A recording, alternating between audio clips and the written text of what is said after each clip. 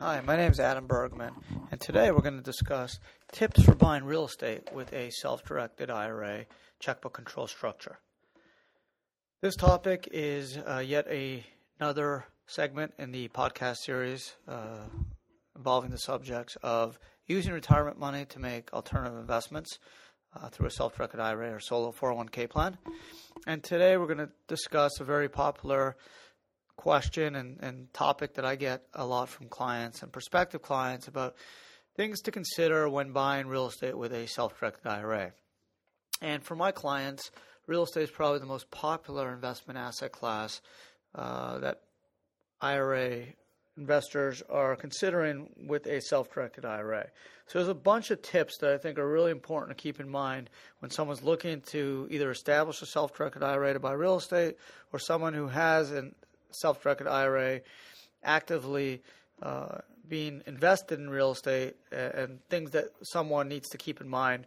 Number one, to keep their transaction away from the prohibited transaction rules, and also be mindful of some potential tax pitfalls. So let's start with the first tip, and that's when buying real estate with a self-directed IRA, you want to make sure you're only using retirement money. So in the checkbook control setting, the way it works is a new self-directed IRA account set up. You'd roll your IRA funds tax-free, penalty-free to the new IRA custodian. While that's happening, a special purpose limited liability company, or LLC, is being formed. Typically that's formed in the state where you're going to be buying your real estate investments. The reason is the state where you buy your real estate will deem you to be engaged in a trade or business by owning real estate. So you might as well form the LLC in that state so you don't have to incur dual filing fees. For example, if you wanted to buy real estate in Texas, forming an LLC in Wyoming will force you to pay fees in Wyoming, and then also file that Wyoming LLC as a foreign LLC to do business in Texas, requiring you to file an additional Texas filing fee. So my suggestion generally is form it in the state where you're going to be buying the real estate. So when you're buying the real estate, you want to make sure you're using LLC funds. And since the LLC is wholly owned by the IRA, or IRAs if there's more than one IRA owner, the LLC will buy the property. Generally, the LLC is managed by one or more persons. The case law, specifically Swanson v. Commissioner, 1996 tax court case, allows a disqualified person, such as the IRA holder, to serve as a manager of the LLC without triggering a prohibited transaction. So once your LLC bank account is opened at a local bank, your operating agreement, LLC operating agreement, will disclose who the owners are, whether it's one IRA, two IRAs, or more, who the manager is, i.e. you, and some of the other important terms of the LLC arrangement. And when the account is open at a local bank, the IRA custodian will invest those funds into the LLC in return for a 100% return or investment ownership in that LLC. So ultimately the LLC is owned by the IRA or IRAs, and then you as the manager will simply write a check or wire funds to the seller of the property and buy the real estate in the name of the LLC. So if your LLC is called XYZ LLC, you would buy the property or take title in the name of XYZ LLC. You wouldn't take title as XYZ custodian of the John Doe IRA, but in the name of the LLC. That's one of the advantages of using the LLC. Number one is you need to use IRA funds. So you want to make sure that the LLC is funded with IRA funds, no funds from a disqualified person, i.e. you, or any of your lineal descendants, parents, children, spouse, daughter-in-law, son-in-law, cannot use funds from any of those persons or commingle personal funds or funds from those persons along with your IRA investment.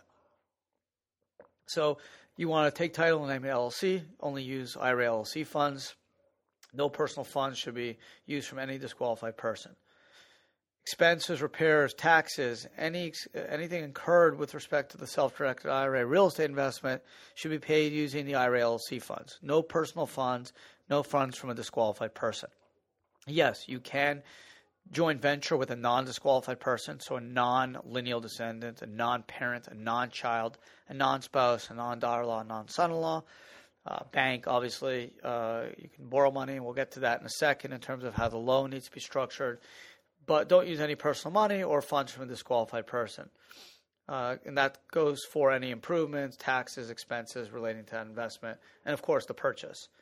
If you're going to need financing, i.e. you have $80,000 in your IRA and the property is $100,000 and you need to come up with that $20,000 difference to buy the property, you have a couple options. You can borrow money from a non-disqualified person, so a bank, friend, cousin, aunt, uncle, colleague, or you can do a joint venture, meaning you each put in a certain amount of money and take joint title in that property, as long as, again, it's a non-disqualified person, a non-parent, child, spouse, daughter-in-law. If you are using financing, it has to be non-recourse, meaning a non-recourse loan is a loan you do not personally guarantee. Unfortunately, a regular traditional mortgage does not work, and the reason is Internal Revenue Code Section 4975 prohibits an IRA person or holder or disqualified person from personally guaranteeing an obligation of your IRA. And that is what happens with a traditional mortgage. You personally guarantee it, thus a recourse mortgage, meaning if you don't pay it, the bank can go after you personally. That can't be done with an IRA because of the prohibited transaction rules under IRC 4975. So the loan has to be non-recourse. Now, non-recourse loans are a little bit more difficult to come across because the lender takes greater risk. If you stop paying or don't pay or are in default, they only can go after the property. They can't go after the individual personally. So generally, you need to put down minimum 35-40%, a little bit more expensive to attain, certainly more difficult. And unfortunately, you're also going to have to pay what's called unrelated business taxable income, or UBTI, which I'll get into another podcast, but just for these purposes, it's a tax imposed on an IRA who uses non-recourse leverage. So if you had $80,000 in your IRA and needed to come up with $20,000 to buy the property, so you borrowed it from a bank on a non-recourse basis, meaning you did not personally guarantee it, the debt-to-equity ratio is 80-20. So for simplicity purposes, if the property generated $1,000 of profit, 20% of that, or $200, would be subject to this UBTI tax, since 20% is in relation to the debt used. Now, you can also take into account depreciation and other expenses, so you might be able to reduce that net taxable amount, but the UBTI tax could potentially kick in.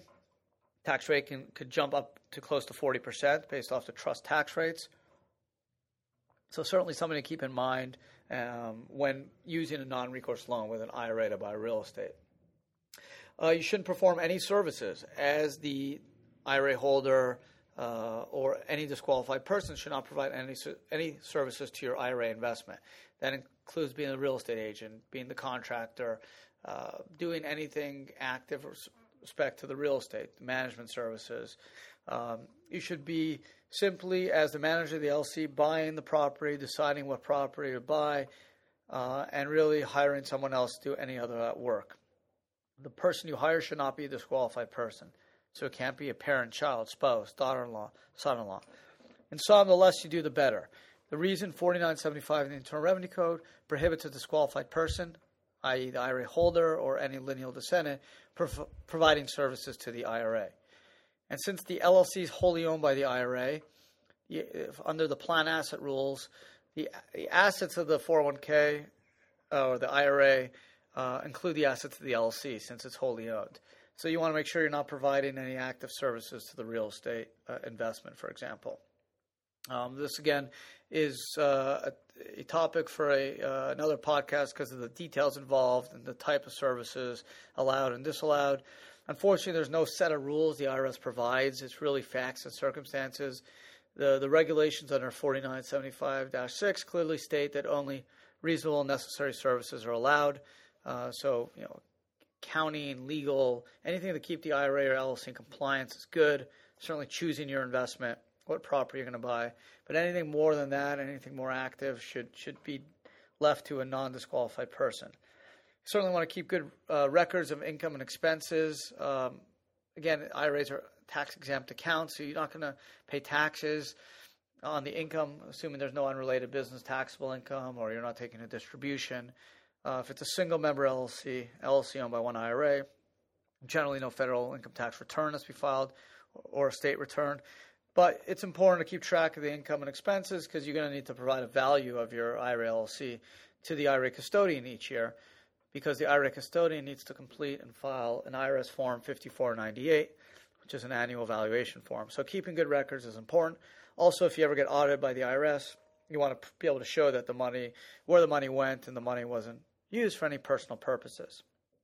Of course, you want to do adequate diligence on what you're buying. You want to make sure you know what you're buying. You're using retirement money that I'm sure everyone's worked really hard for, so you want to make sure you know the property you're buying. If you're investing in a real estate fund or giving money to a developer, certainly do your diligence on who you're investing with. There's unfortunately fraud out there, and a lot of promoters or fraudsters are looking towards retirement account investors as a source of funds to further their fraud, because there are so many, it's so readily available, and people seem to be less or more risk inclined with retirement account than with personal funds. So you want to be careful. You want to make sure you know who you're buying the property with. If you go to closing, get a title, use a title insurance company, and make sure you know what you're buying. And it's very important that ultimately when you're buying real estate, you're using only retirement money. There's no personal benefit being derived, meaning you're not buying a house and living in it. It's clearly only for retirement benefits. So if you're buying the real estate and selling it, you're selling it to a non-disqualified person. If you're renting it out, you're renting it out to a non-disqualified person. If services need to be performed, they're being performed by a non-disqualified person. That's really the most important several tips that I would give clients when buying real estate. Again, you want to make sure that since this is an IRA investment, you don't want to commingle any personal funds. I've heard of people allowing clients to commingle, co-invest personal and retirement funds. I think it's highly risky from my conversations with the IRS. I think they feel the same way. The IRS can easily argue that the IRA funds are allowing you to personally make the investment, which is self-dealing or a conflict of interest. So it's something you want to be aware of. If you can't afford the entire investment, look to a non-recourse loan, or maybe joint venture with a non-disqualified person, or maybe don't do the deal. But you don't want to commingle funds. The rules are there to be followed. The risks are great.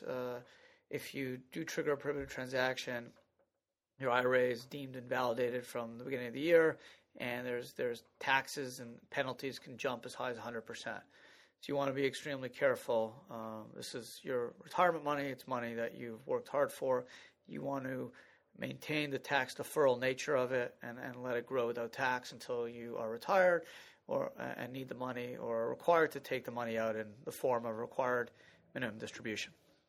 This is Adam Bergman with the IRA Financial Group. I hope everyone's found this podcast called Tips for Buying Real Estate with a Self-Directed IRA helpful. If you have questions, please email me at adamb@irafinancialgroup.com. That's ADAM, B as in boy, at irafinancialgroup.com. You can also call me at 800-472-0646, extension 12, 800-472-0646, extension 12. Or you can check us out at www.irafinancialgroup.com.